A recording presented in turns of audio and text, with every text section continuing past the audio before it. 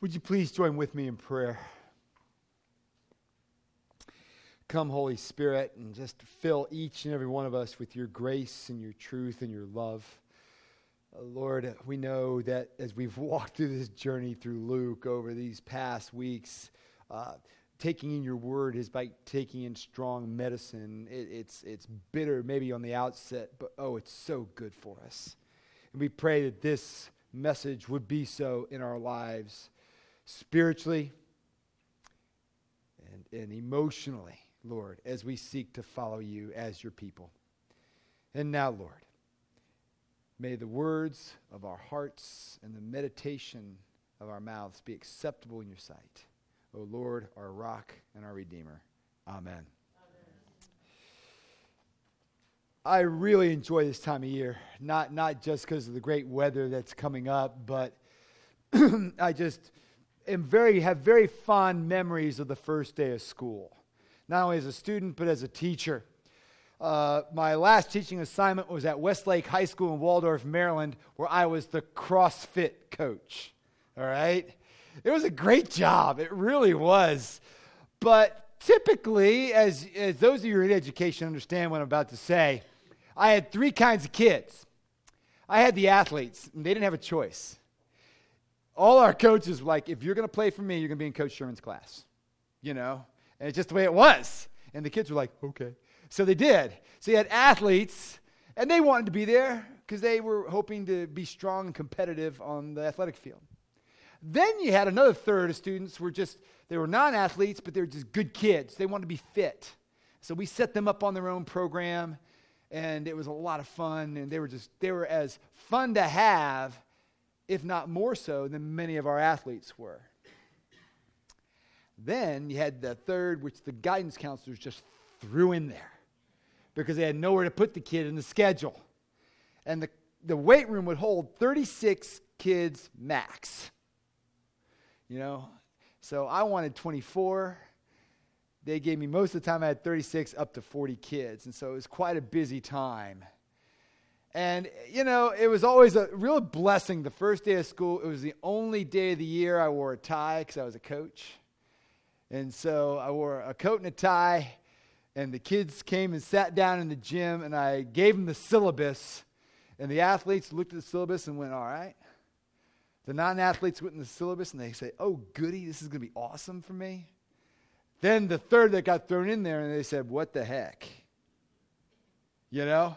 And after going through the protocol and how the class was going to run and the goals for them and their individual fitness goals and everything that we were going to do for them, there was always a few kids that would come down at the end of the period and say, Coach, this isn't for me. And I said, well, here's a pass back to the guidance office. Make sure you tell Mr. Johnson he can transfer out. You have my permission. But there was always that one kid who, you know, just didn't think, but about a month later they realized they were in over their head. Just like the kid who signed up for math and realized maybe they're in over their head, or honors English, and they have to read 50 books as opposed to regular English, who just have to read 5. Right? Well, Jesus is responding to a question of the crowd. And I don't know if you know it, but Luke made this point in this chapter. Did you catch it in verse 22? He's going through towns and villages on his way to where? Good, class. He's going to Jerusalem because he's going to die for us. It's been a theme all throughout, and that's not the last time we're going to hear this. Luke really wants the reader and us to understand how much God loves us in Jesus. So he's going through these towns and villages proclaiming the kingdom of God. It's basically the same message that he's saying everywhere he goes. Repent and believe, doing miracles and what have you. And so as he's going there, obviously there's not thousands like there were last time. He makes 3 great points to this question that are helpful for our walks today, no matter where you are in your journey. Number 1, the importance of knowing Jesus in a personal relationship. Secondly, the importance of striving in your discipleship. And last but not least, being urgent about that. All right? Knowing Jesus personally, striving in your discipleship, and being urgent about striving. So I invite you to open up with me in your Bibles to Luke chapter 13. And by the way, you have my permission to open up your app on your phone if you want to. I would encourage you to put it on airplane mode so your fantasy scores don't come in and your advice, your draft updates from the fantasy footballers. I know that's some of you guys do, but it really helps to follow along. And obviously you have it in the back of the bulletin. When we get our own building, I'm putting Bibles in the pews and you're going to open them. All right? All right. But this isn't our building yet, so we'll get there one day. All right, let's look at this. The first point of the whole passage is the importance, number one, of knowing Jesus personally. He says in verse 25 and 26, when once the master of the house has risen and shut the door, and you begin to stand outside and knock at the door, saying, Lord, open to us, and he will answer you, I do not know where you come from. Then you will begin to say, we ate and drank in your presence, and you taught in our streets. But he will say to you, I tell you, I do not know where you come from. Depart from me, all you workers of evil.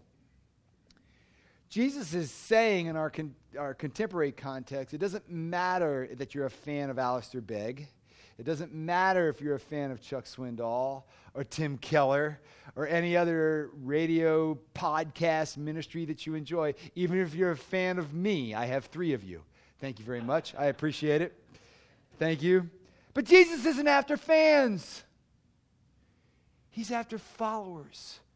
Because he loves us, he wants a personal love relationship with each and every one of us. You can't stand on the grammar that you learned in Sunday school. You can't just stay with where you were from your first communion class or your confirmation class. Or I'm glad you went to Young Life Camp. Super. That's great. And the 20 minutes that you spent there, quiet before the Lord. Awesome, powerful. But it's in the present tense. I do not know where you come from. Right now, do we know him?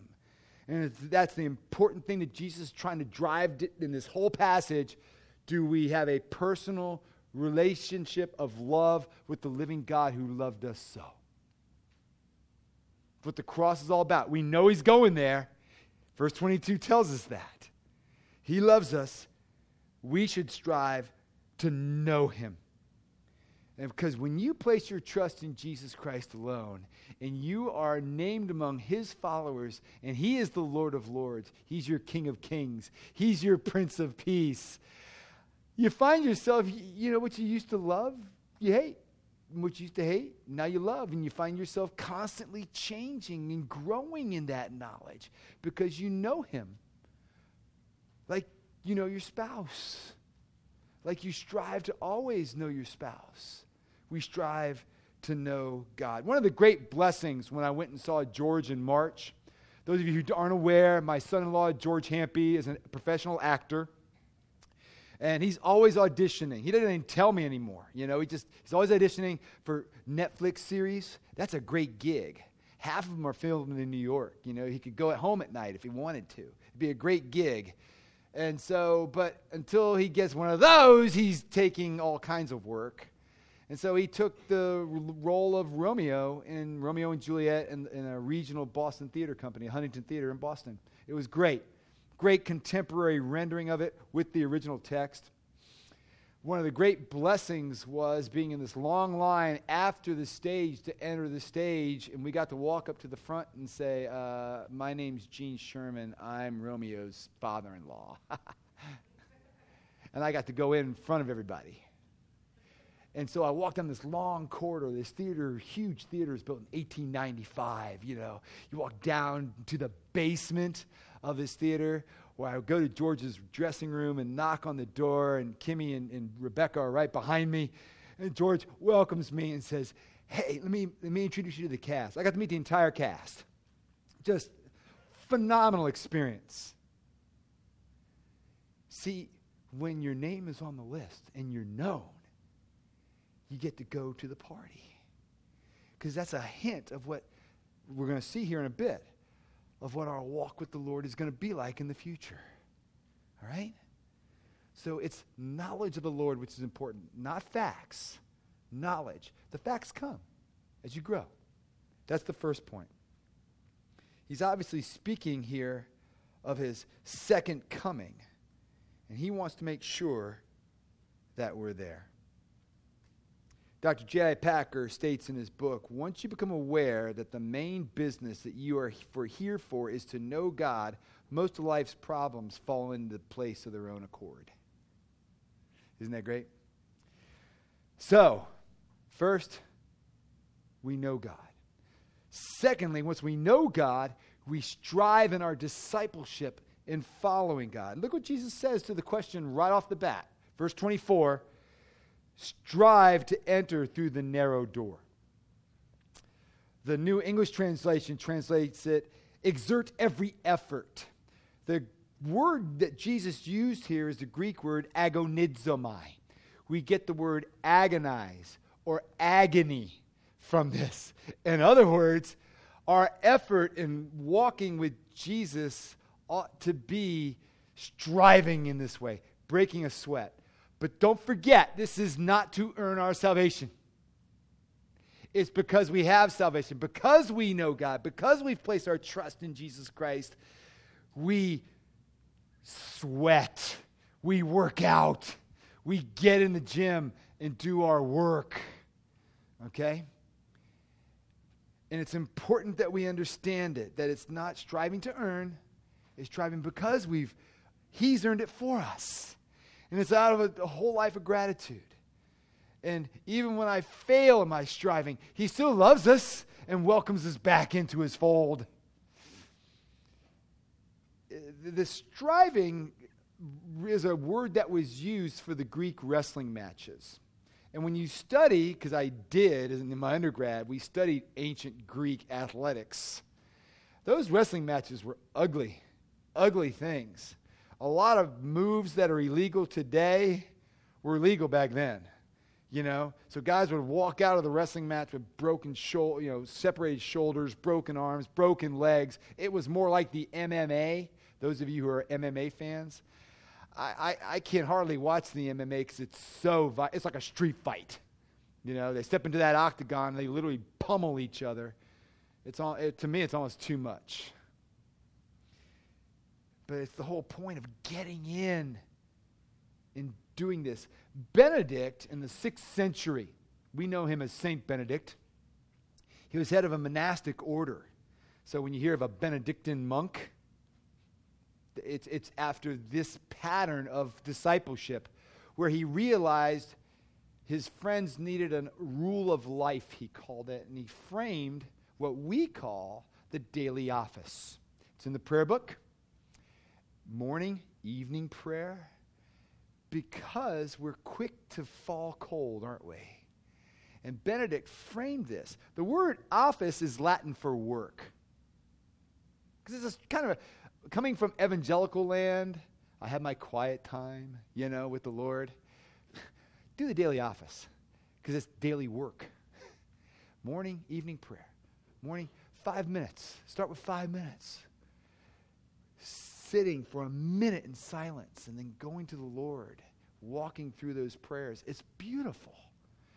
That's the point. That's striving. That's striving to know Him through His Word, in prayer, and then I serve. Okay?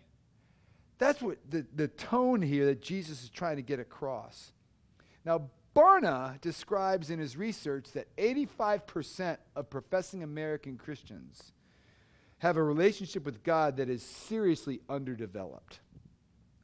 Some of those are cultural Christians enjoying the benefits of Christ without actually enjoying Him in this personal relationship we've been talking about. And the problem with that is Jesus said, apart from me, you can do nothing. And so it's not possible for us to bear real lasting fruit without this personal relationship and this striving that He calls us to. And this text is a warning for us who are following Him not to allow to do religious activity for Him rather than being with Him. And our striving flows from that being. Okay? That's why we're piloting this fall the Emotionally Healthy Discipleship course. I would encourage you, if you're in the least bit interested, come this Wednesday night, 7 o'clock. And I'll walk you through what it means. And the whole emphasis, both the first 8 weeks and the winter 8 weeks, is really praying the daily office. Okay? How can we develop this pattern of striving so that we know the Lord in a more personal, fulfilling, flourishing way so we can minister and we can know ourselves? I encourage you to be part of it. So therefore, it changes us in every way. You know, last week I'd mentioned the last week's text was about when you really follow Christ, division happens in your family sometimes. Some of us know that. Some of you have told me that. That was my experience. And one of the things my family told me was, you know, as I was beginning to walk this way, I'd be gone for 3 hours on Sunday morning. And they say, why are you gone every Sunday for 3 hours for Christ? You think you're better than we are? They would say things like that to me. And I had a couple of people walk up to me and go, Gene, true, service for 3 hours long? I said, no. I went and I served at a service, and then I attended a service. And it was a joy, an absolute joy. I taught Sunday school with Kimmy. We were 22. We didn't have a clue of what we were doing. The rector's kids. Now, there's a church of 3,000 people. The rector's kids walk in our third grade class, and we go, we're going to get burned at the stake. We don't know, because they're going to go back and tell the rector, Mr. and Mrs. Sherman got it wrong. God was so gracious. What a joy it was to have those kids, because, those kids remember me and Kimmy. It was really fun. Sarah Labar was one of the assistant rector's kids, and she's a Hebrew professor, right now, and she was one of my kids. We served chalice. I was an usher and greeter. Friends, it's just fulfilling the life God calls us to live. It was a joy, and I'm so glad I did, because I got to know people I never would have known. I met Gene Riddle, who went across Europe in a tank in World War II and ushered till he was 88 years old and cancer took him home. I met so many wonderful people, and I never would have met them. And he was the best greeter in the world, by the way. Standing out there at 15 degrees. Welcome to Trill. We're glad you're here. It was great. My friends, it's what it is. It's what we do. Let's know Jesus. Strive in our discipleship. And the third point is be urgent about it. Jesus is urging this crowd because some will start looking when it's too late. Notice what they say. When once the master of the house has risen and shut the door, and you begin to stand outside and knock at the door, saying, Lord, open to us, and he will answer you, I do not know where you come from. Looking now at verse 28, in that place there will be weeping and gnashing of teeth, where you see Abraham and Isaac and Jacob and all the prophets of the kingdom of God, but you yourselves cast out. And people will come from east and west and from north and south and recline at table in the kingdom of God. And behold, some are last who will be first, and some are first who will be last. He's describing that final time, which we talked about in chapter 12. When our Lord will come again. And there will be a time when those who are in the kingdom, that are on the right side of the door, that are inside the door and know the Master, will come from north and south and east and west, and will sit, and the Father and the Son will serve them. I hope there's crabs. Steamed crabs with Old Bay seasoning with a tall draft. Wouldn't that be awesome for eternity? Heaven! Physically, forever. He's serving us. I'm not worthy of that. You're not worthy of that. That's the picture of heaven. The picture of hell is that the people on the outside of the door are knocking, and they won't be able to get in because their whole life they did it their way. Sorry, Frank. They did it their way. They did the Christian life their way. They were in the kingdom. You taught in our streets. We know you. I don't know where you come from. Depart, you evil ones. And hell is being in a place where they can see Abraham, Isaac, Jacob, and all the people reclining at the table, and they can't get there because of the choices they made now. Because some who are last will be first. Some who right now, present tense, are last will be first. But those who are striving to be first will be last. My friends, Bishop Rouse said, hell is nothing but truth known too late. Jesus has told us the truth, hadn't he? We've had a couple tough weeks, really. Very direct teaching from our Lord. But it's the most loving thing that God can tell us. People hear this type of text and they go, you're telling me that's the only way to heaven?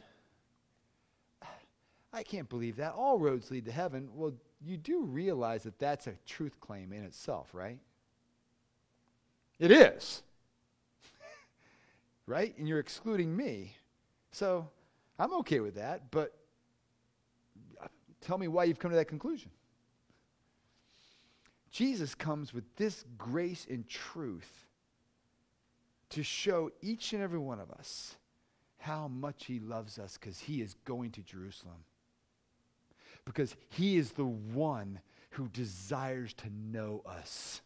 He's the one who strove to the cross for us. And he did so urgently and resolutely. My friends, when we realize all this, it's a beautiful picture of the kingdom of God. It's beautifully portrayed at the end of Pilgrim's Progress. Last week I told you about our friend Pilgrim. He went on a journey and his wife and 4 boys, all stayed home with their burdens. They wouldn't go. And they tried to make him feel bad. And Pilgrim said, we got to go. I'm calling you to go. I won't make you go, but we're going. You get to the end of the book, Pilgrim's wife says to her 4 boys, sons, I have sinned against your father. I would not go with him, and I have robbed you of everlasting life. That night she dreamed. A parchment was unrolled before her, in which was recorded all her ways, and they were black indeed. She cried out, Lord, have mercy on me, a sinner. Almost immediately, 2 foul-looking creatures were beside her bed, saying, what shall we do with this woman? If she continues this, we will lose her as surely as we lost her husband. Next morning, she awoke in a great sweat. When there was a knock at the door, she called, if you come in God's name, come in. A man answered, Amen. He opened the door and he greeted her, peace be to this house. Do you know why I have come? My name is Secret. I dwell with those on high. They tell me you are now aware of your sin. The merciful one has sent me to tell you that he is a God ready to forgive, and he takes delight the more pardons he gives. Here's the letter. Here is a letter for you from the king. She opens a perfumed letter, and letters of gold read, I want you to come as your husband did on the way to the celestial city and dwell in my presence with joy forever. She cried, oh, sir, won't you carry me and the boys with you so that we may worship the king? He said, no, the bitter comes before the sweet. Go to the wicket gate over beyond the plain, for that is the entrance to the way. Keep this letter with you. You must deliver it at the celestial gate. So the visitor left, and she called the boys. Let us pack and go to the celestial city to live with your father in peace. And the boys burst into tears of joy. My friends, the wicket gate is narrow. There are few who go into it. But Jesus beckons us to come because this is where that abundant life will be and where life eternal is. Let us follow this one who strove for us, because as we do so, we will know him and follow him and flourish in him together. Let us pray. Lord, we thank you for the blessing that it is to recognize that we're called to a life to know you. And really, in this CrossFit training that you've done for us today, it's a light burden. It's one where there's great joy as we seek to know you and follow you. Lord, I pray that we would take this syllabus you've given us this morning and embrace it as the life abundant that it is intended to be for each and every one of us, so that you, Lord, would do a great work in each and every one of us. And we, like Pilgrim's wife's boys, would burst into tears of joy because of the good work you've done in and through us this year. For in Jesus' name I pray, amen.